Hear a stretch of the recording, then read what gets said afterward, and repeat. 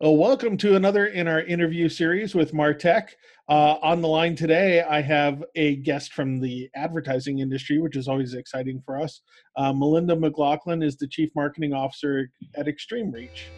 This is Martech Interviews, a podcast from DK New Media, publishers of Martech, the leading publication for sales and marketing professionals to research, discover, and learn how technology is driving business results. Your host is Douglas Carr. Welcome, everybody, to today's podcast. I have on the line with me Melinda McLaughlin, Chief Marketing Officer at Extreme Reach. Melinda is responsible for spearheading all aspects of the company's global marketing and communications, as well as driving market research, product development, strategy, and sales. And it's awesome always to have a pro on board. Melinda has 25 plus years in the advertising industry and has spent her time on every single side, on the ad agency side, on the ad purchasing side, and now on the technology side. Melinda was recently recognized by the Stevie Awards for Women in Business with the Gold for Female Executive of the Year. Congratulations, Melinda. Thank you. Yeah, and for people that don't know Extreme Reach, I have a fun fact for everybody that you guys sent over, and that's that Extreme Reach actually handled ad delivery for over 70% of this year's Super Bowl ads. Wow, that's incredible. Well, that's a very tense week for us, but we also love it. I'm happy to report that probably for, I don't even know, 10 years running, we have never had an issue, despite the last minute changes going on behind the scenes. So yeah, we're proud of that. That's fantastic. And for people that aren't familiar with Extreme Reach, what we're talking about is we're not just talking about television advertising. We're talking about the entire process flow. Can you talk a little bit about what Extreme Reach does and who your customers are? Sure. And it's complicated to explain. It's actually easier done than said. But let me give it a shot here. So it may surprise you and maybe some of your listeners just how many steps it takes to get a video ad. Let's call it a video ad. It may appear on what we call the TV on the wall. It may appear on a phone, but for the sake of this conversation, they are the ads we all know and love, or hate, depending on what they are. Sight, sound, and motion, and a brand telling its story in a traditional format, 6 seconds now being one of them, 15 seconds, 30 seconds. So it's actually pretty amazing how many steps and people it takes to get an ad from when it's ready. So, it's been produced, they're in the edit suite, the client has approved, let's call it a 15-second ad. The steps that happen between that and it playing on any screen are really complex. More than ever today versus, sort of pre-internet days. So if you even think about, just imagine how many shapes, sizes, and formats that ad has to be in order to, in the moment when media tees up a moment for that video ad to play in front of that perfect person based on data and programmatic and everything happening on the media side, it's kind of mind-boggling. Now, the good news is that we have technology today that we can lean on because humans can't manage that anymore. And so automation and technology enable a much more productive work stream for that ad to travel through, sort of like a bridge. So, the ad finishes in the production suite, and we are the bridge it moves across so that it plays according to the media plan.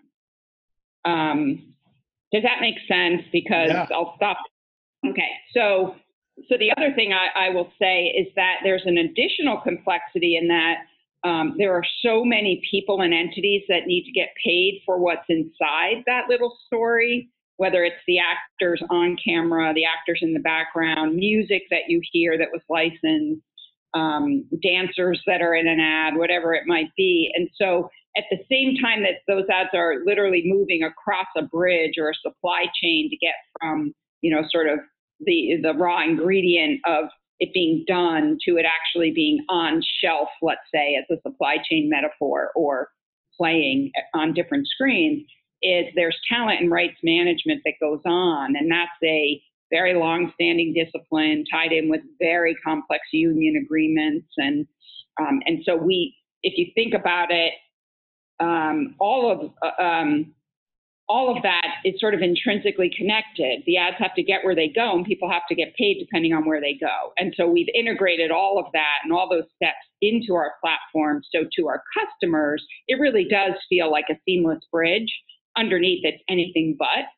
And so it's an automation workflow workstream technology solution that sits between the creative process and the media transacting and make sure that those things come together. So just from a curious standpoint, if I'm a creative agency, am I even utilizing your platform to kind of preview and get feedback on an ad before it's fully designed? That's a piece of what we can do. It's not, the majority of what we do is actually so we're connected to every post-production house in the country and other areas. They finish the ad, and the first thing they do is upload it to our cloud. Now, we do have project management and different, features and modules that can allow a creative process to, use us for sort of workflow, but that's not like the core of what we do. So that post house will upload that master file right into our cloud. The second it's done, it comes right out of actually the Edit Suite technology. So it's not even, it's all very integrated, which cloud technology can do today.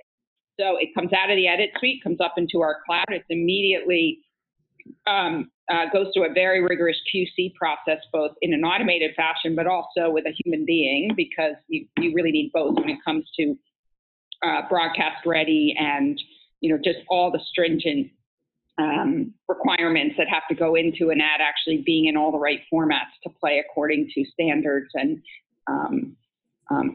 good practices on the viewer experience side. So it comes up in our platform. It's QC'd. It can happen in a matter of minutes. If something's wrong with it, the production house knows, that process. They watch for it to clear QC. If it doesn't, maybe the audio level's not right. Maybe it's 30 seconds, or 15 seconds and a millisecond more, and they have to go back and make sure that it's exactly 15 seconds, whatever it may be. And then once it's in our cloud platform, it's moving through all these complex steps that have to happen in today's media landscape so that it's formatted, we call it transcoded, put into all the right formats and essentially moved on to the launch pad for any kind of media plan. It's not the sexiest stuff. It's the plumbing. It's the pipes underneath ad industry, because, we like to boil it down to say every media plan needs the ads. And that is so simple. And there always was, since the beginning of advertising, a very discrete process for how the creative fills the moment. But when the internet happened and so much was disrupted, there was never an infrastructure built on the digital video side or the IP-based platforms. And so we sort of saw this coming and see it as our responsibilities as the sort of longtime linear TV delivery and quality control company to invent the way that same ad can be ready to go anywhere. That's fantastic. And for our listeners, for people that aren't familiar with, television advertising, one of the things that you said earlier was really important. And that's that you're actually taking care of all of the recurring, payments that are associated with, license agreements. And that's a really fascinating aspect of this that I hadn't realized when I was reading about Extreme Reach. And for people listening, what that means is basically if you go, hire union actors and everything else, it's a little bit different than, just hiring someone for a one-time spot on a digital, video that you're going to put on your website. These people actually get, checks every single time, every month that ad is running, and they get residuals. And so it's a complex situation, especially I'm guessing with the number of channels and the number of outlets and everything else, having a system to manage that is just an incredible advantage. Yeah, you nailed it. It's interesting because the linear side has long perfected best practices. And if you think about it, before the internet, linear TV was a closed system. It was contained in the set. And while there's a lot of complexity underneath talent and rights management and being the payroll company that pays all those wonderful people who make the stories come alive, it was pretty straightforward before the internet. And it still is. It works beautifully in linear TV. The issue or the disconnect that we help our clients with are the challenges of understanding where ads go as soon as they're untethered or they're cascading out of that closed contained system into, the internet. Yeah. So it requires little codes that sort of travel along with those ads that are pinging back to tell you where they are, in a sense, like chipping, putting a chip in your dog is an easy metaphor. But it's requiring change in the infrastructure of the way we're working right now. Digital video folks who know so much about, as digital natives and understanding all the new opportunities have absolutely no history or education about talent rights management. And so, oftentimes we're actually like a matchmaker and introducing people who may work in the same holding company or even inside the same advertiser, brand company who just have typically not had to cross paths. And so there's a lot of education, there's a lot of thought leadership and trying to get all sides of an ecosystem that aren't always used to, needing each other in the process of getting a campaign launched that now have to. And the reason that's important isn't because it's nice for people to understand, and learn new parts of the business that need to be integrated in order to pull off a campaign. It's that in the video or on the internet, there are enormous fees that can come about when, and trust me, they do, when an actor, their agent or manager is looking for ads falling out of compliance, because under the rules and regulations of the agreement with SAG-AFTRA and the American Federation of Music and the other organizations and unions that negotiate these contracts, that if they see it falling out of compliance, they're due more money. And so, that can be small and easily fixed. If someone says, hey, this is running and it was supposed to stop on Friday and now it's Wednesday, there's a little bit of a grace period to fix that. But often they're actually looking for those ads to show up in places that the advertiser doesn't know they are still running a year out, because then there are big fines that happen. So our advertiser, we deal a lot of the times we're contracting directly with the advertiser, and part of it is because they cannot give up control of understanding where their ads are, because getting hit with a 6-figure fine a year later is not a good day for anyone. So it's a fascinating part of our business that's been around since the beginning in terms of how we compensate the people that bring those stories alive. And we also have a part of our company that pays the people behind the cameras. We're the employee of record for the production set, and the cameraman and the director and the writer. They obviously get paid for their art and craft as well.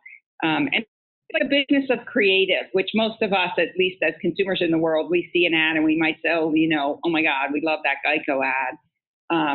And we have no appreciation because we don't need to know what's really going on behind the scenes, but it's fairly complex. I mean, it may not be the sexiest thing to see on panels at a conference, but here at Extreme Reach, we actually see and finding process improvement pretty darn exciting, because solving problems is a really nice feeling when you're dealing with the world's biggest marketers. Yeah, absolutely. And we touched on it one time. We were working with a client one time where we had done some audio recordings, and the client ported those over to the web, and they got into some big trouble with the voiceover talent that they were using. That contractual agreement didn't overflow, be from radio to web, and so there had to be renegotiating and everything else. And so I think if you're a digital marketing agency getting into this business, you really have to be careful there, because like you said, it could be hundreds of thousands of dollars, that a mistake could cost you. And of course, from a traditional ad agency side, you've always been working with this, and so you're aware. Wow. Well, exactly. So curious, what made you move from the ad side of the business, the ad agency side of the business, and decide to jump to the technology side? Oh, well, that's probably a lot due to my own sort of career goals to never stop learning and to throw myself in situations that feel really uncomfortable at first. So after, being trained on just the best brands in the world, working with Procter & Gamble and Kraft and massive brands to develop media strategy, which is fascinating. I feel like I learned that piece at the best time, because today that's kind of a little bit of a discipline that's fractured and fallen by the wayside. And so I learned how to think about strategy and to think about how to take a brand and put it in front of the right people to drive business. And so I feel very lucky to have been trained in that way in the full service agency days, that served the client. And then I decided, I was going to jump over to, at the time, I would have called it a TV brand or a cable network, which was A&E Television Networks. Now it's sort of more deemed, I think, better described media brand, right? Because it isn't just cable TV anymore. It's content everywhere, but premier brands developing amazing content that consumers love, and sailing through a decade there. Also very lucky, working in different aspects. Every 2 years, I sort of reinvented my role there. Maybe I guess I've just finally accepted an insatiable curiosity that I need, inspired by. I don't know how to do this, and therefore I'm going to have to learn really fast and adapt and apply everything I know to something new. So working on the research department, create the in-house agency over at A&E Television Network, working with all the matrix marketers on individual brands and how do we drive viewership and how do we make cable operators happy who are carrying our content. And that was just an amazing 10 years where I saw the ramifications start to happen. When I joined there, it was like the heyday of cable. When they were struggling to adapt to a digital ecosystem and fractured and fragmented viewership, and a lot of change and a lot of disruption happening inside there, which is when I got my taste for jumping into the disruptor world, which was the video space on the actual media transaction side, which was Tremor Video. And so Tremor Video, when I joined, was a demand-side platform and a sell-side platform, reinventing the way that buyers and sellers transact with each other, programmatic, all of that in terms of the innovation happening in the media transaction side. And was my jump into wanting to go from a company being disrupted to a company that was disrupting. And I think once I don't think I could ever go back. I got that sort of startup, even though it was a mid-stage startup and we took it public on the New York Stock Exchange at the time, that sort of take over the world, we're going to change the world atmosphere. There's nothing like it. Kind of going from so many years in a culture that more stayed to something that was changing every day.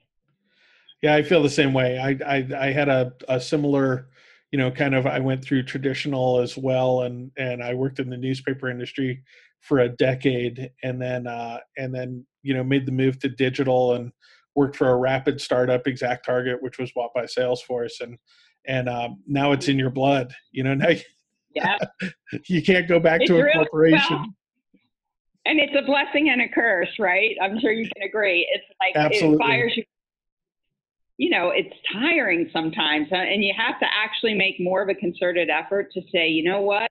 I think I need to spend this weekend not thinking about what I'm going to try to do next at my job. And it's harder because it's sort of driving you, and there's a sense that time is short. You've got to innovate fast. You've got to disrupt, or someone else will disrupt before you. And so it's this constant state of never doing enough and worrying and being paranoid about who's going to come out and get there faster. And so I do feel like whether I guarantee it was not planned and it was more luck, but to move into the world with the seasoning I had as an executive in the business, I at least had enough wits about me to not get so sucked up in it that it would be, a burnout situation. I sort of, okay, let's leave it today and let's come back tomorrow. So It's just been wonderful. I feel extremely lucky, despite that there are days I do think, oh my God, this industry is just really rough right now, or really challenging. And each day, actually every hour, it almost feels like it flips back and forth. One minute you're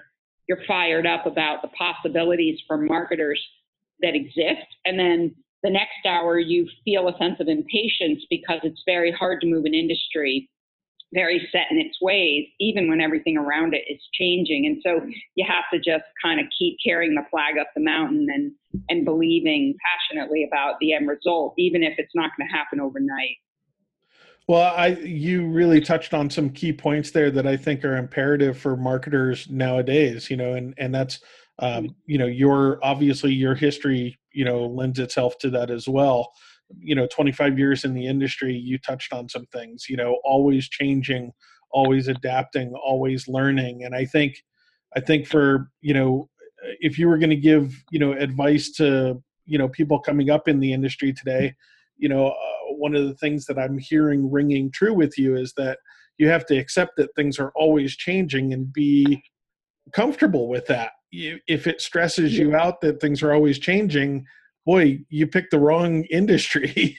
That is for sure. I think what I've been thinking about a lot lately as I lead my own team and work with other team members here at Extreme Reach is encouraging. I think there's a tendency for the generation that's getting into the business now to be so focused on the new things, right? And the sort of digital importance of social, the what's an ad anymore versus a blending of native experiences and content. And that is all really important and does represent the new opportunities for marketers. But I see a tendency to race so hard on that stuff that there isn't a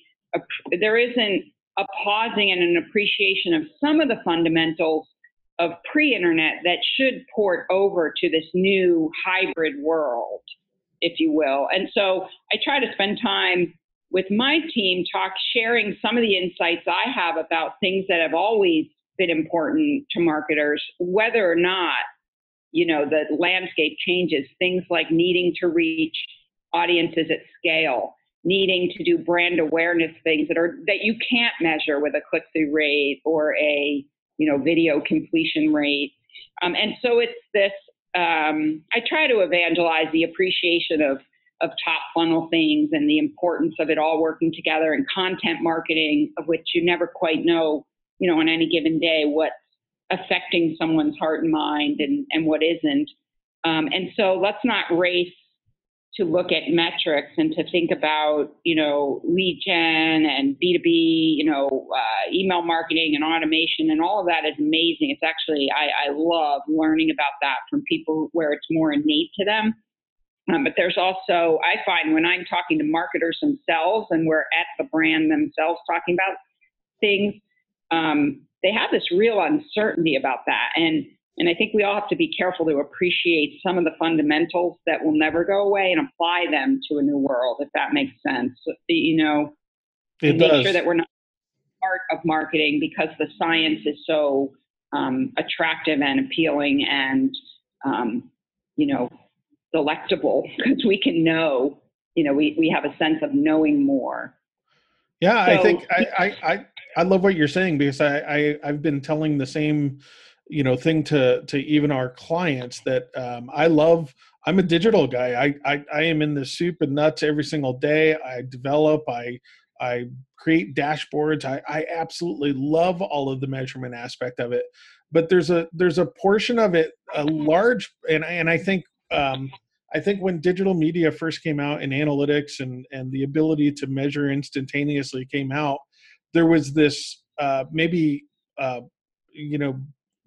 I don't want to say ignorance, but there really was a gap in that people thought that they could measure everything.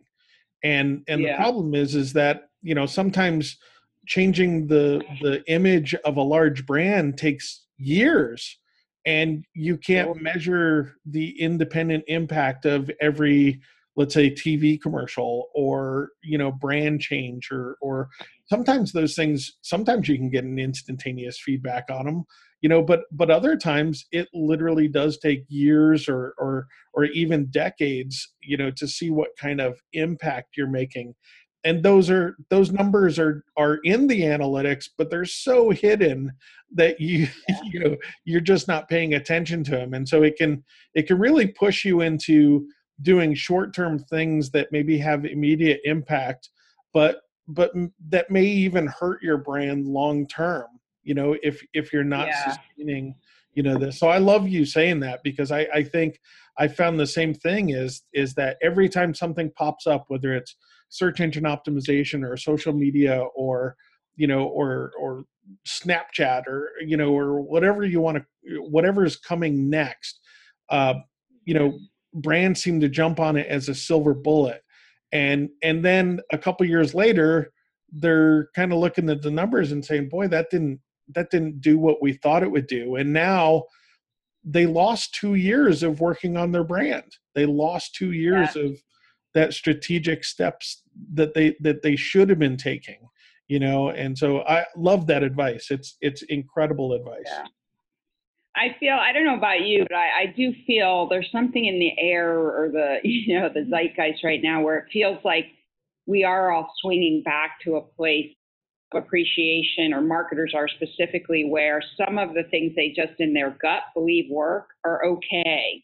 TV, for instance, or define that however you want, but premium content that people savor, that is traditional, sort of advertising's model.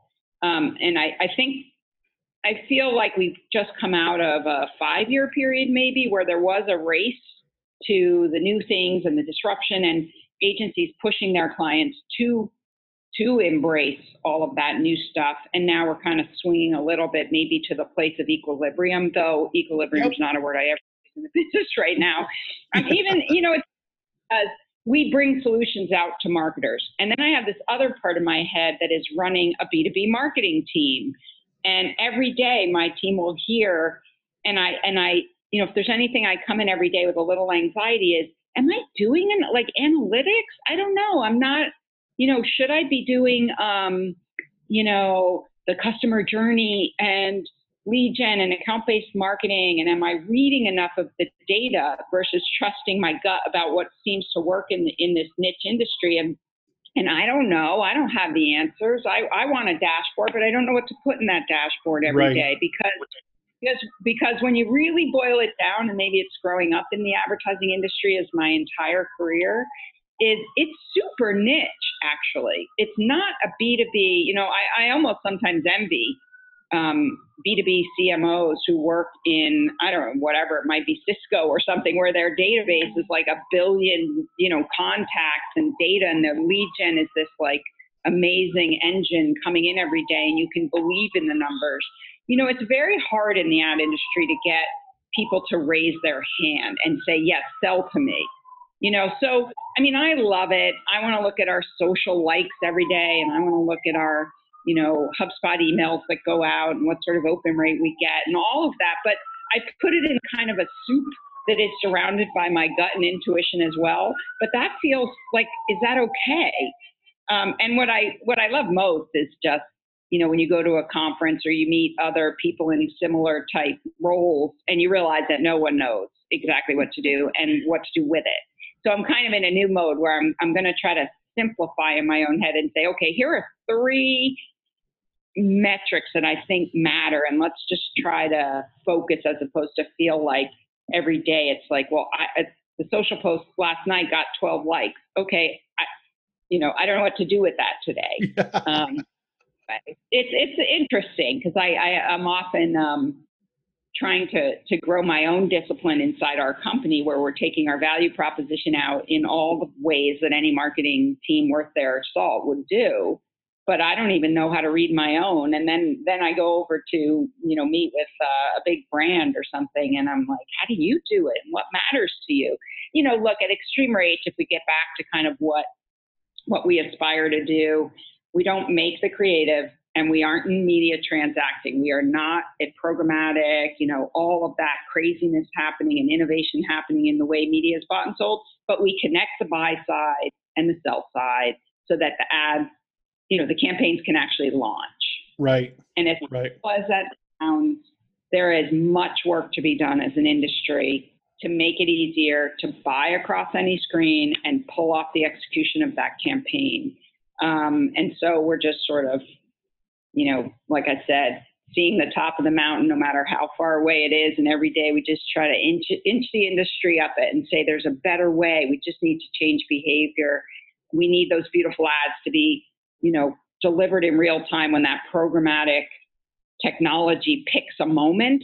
How sad if the creative doesn't fill it and the moment's gone. And so we simply creative with media. Easier said than done. No, I think you said it perfect. And I love that you're saying, hey, we pay attention to all the metrics and we pay attention to everything, but the gut is still, there's a decision that's made, and a strategy that needs devised that maybe is, not encompassed with the numbers. It's really just a gut feel. And I like that because I look, your gut has 25 years of experience, Yeah. and I think that's an important thing for marketers to understand as well.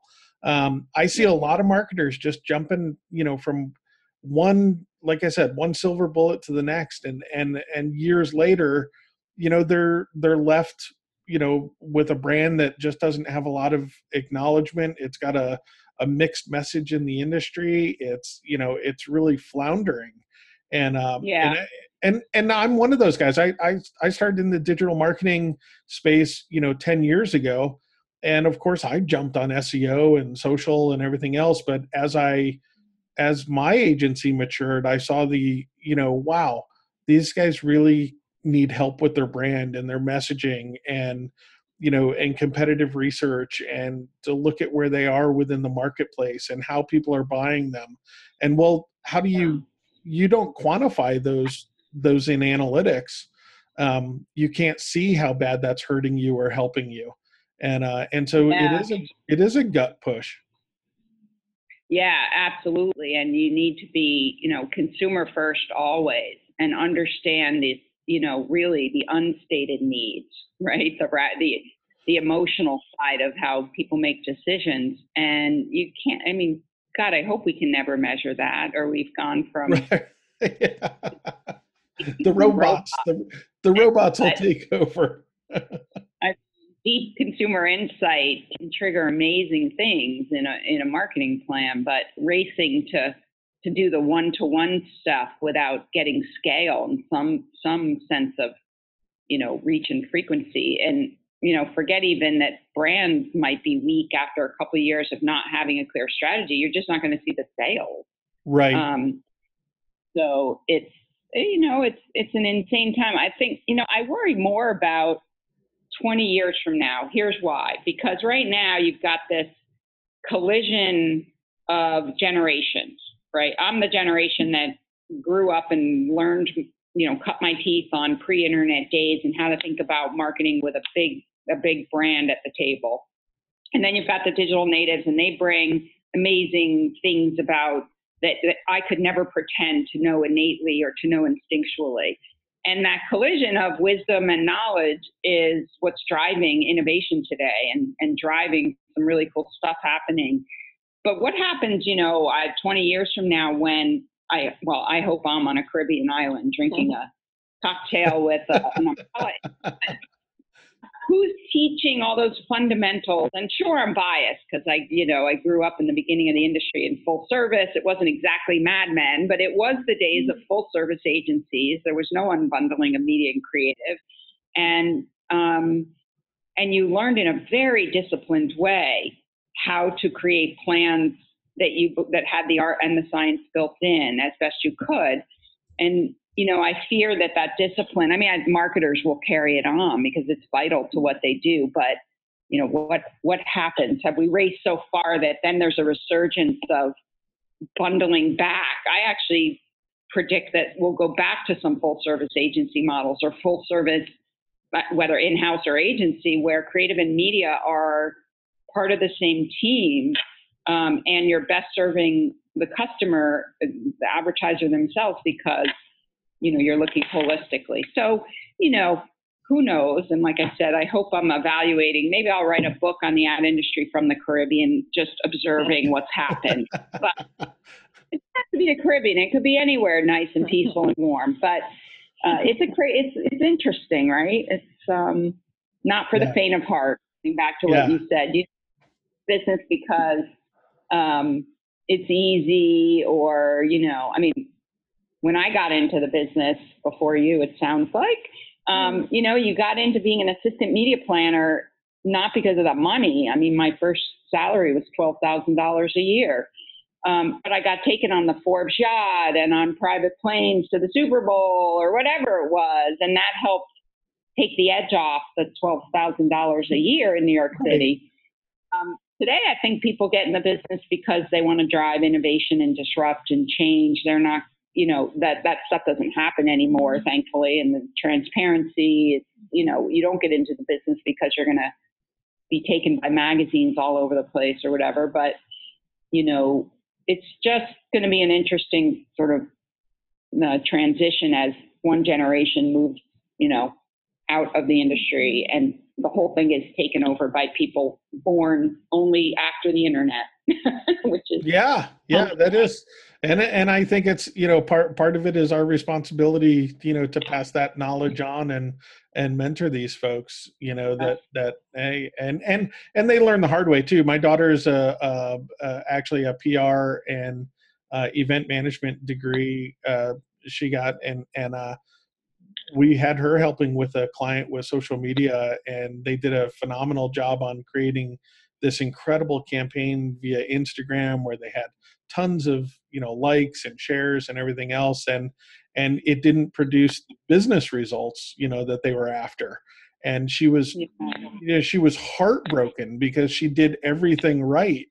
And so it was just a learning experience for her that, hey, it's digital media is amazing, has incredible reach, touch, everything else, but that doesn't necessarily mean that people are going to act on it unless like we said, you have to go to those basics and create that communication strategy that's going to work well.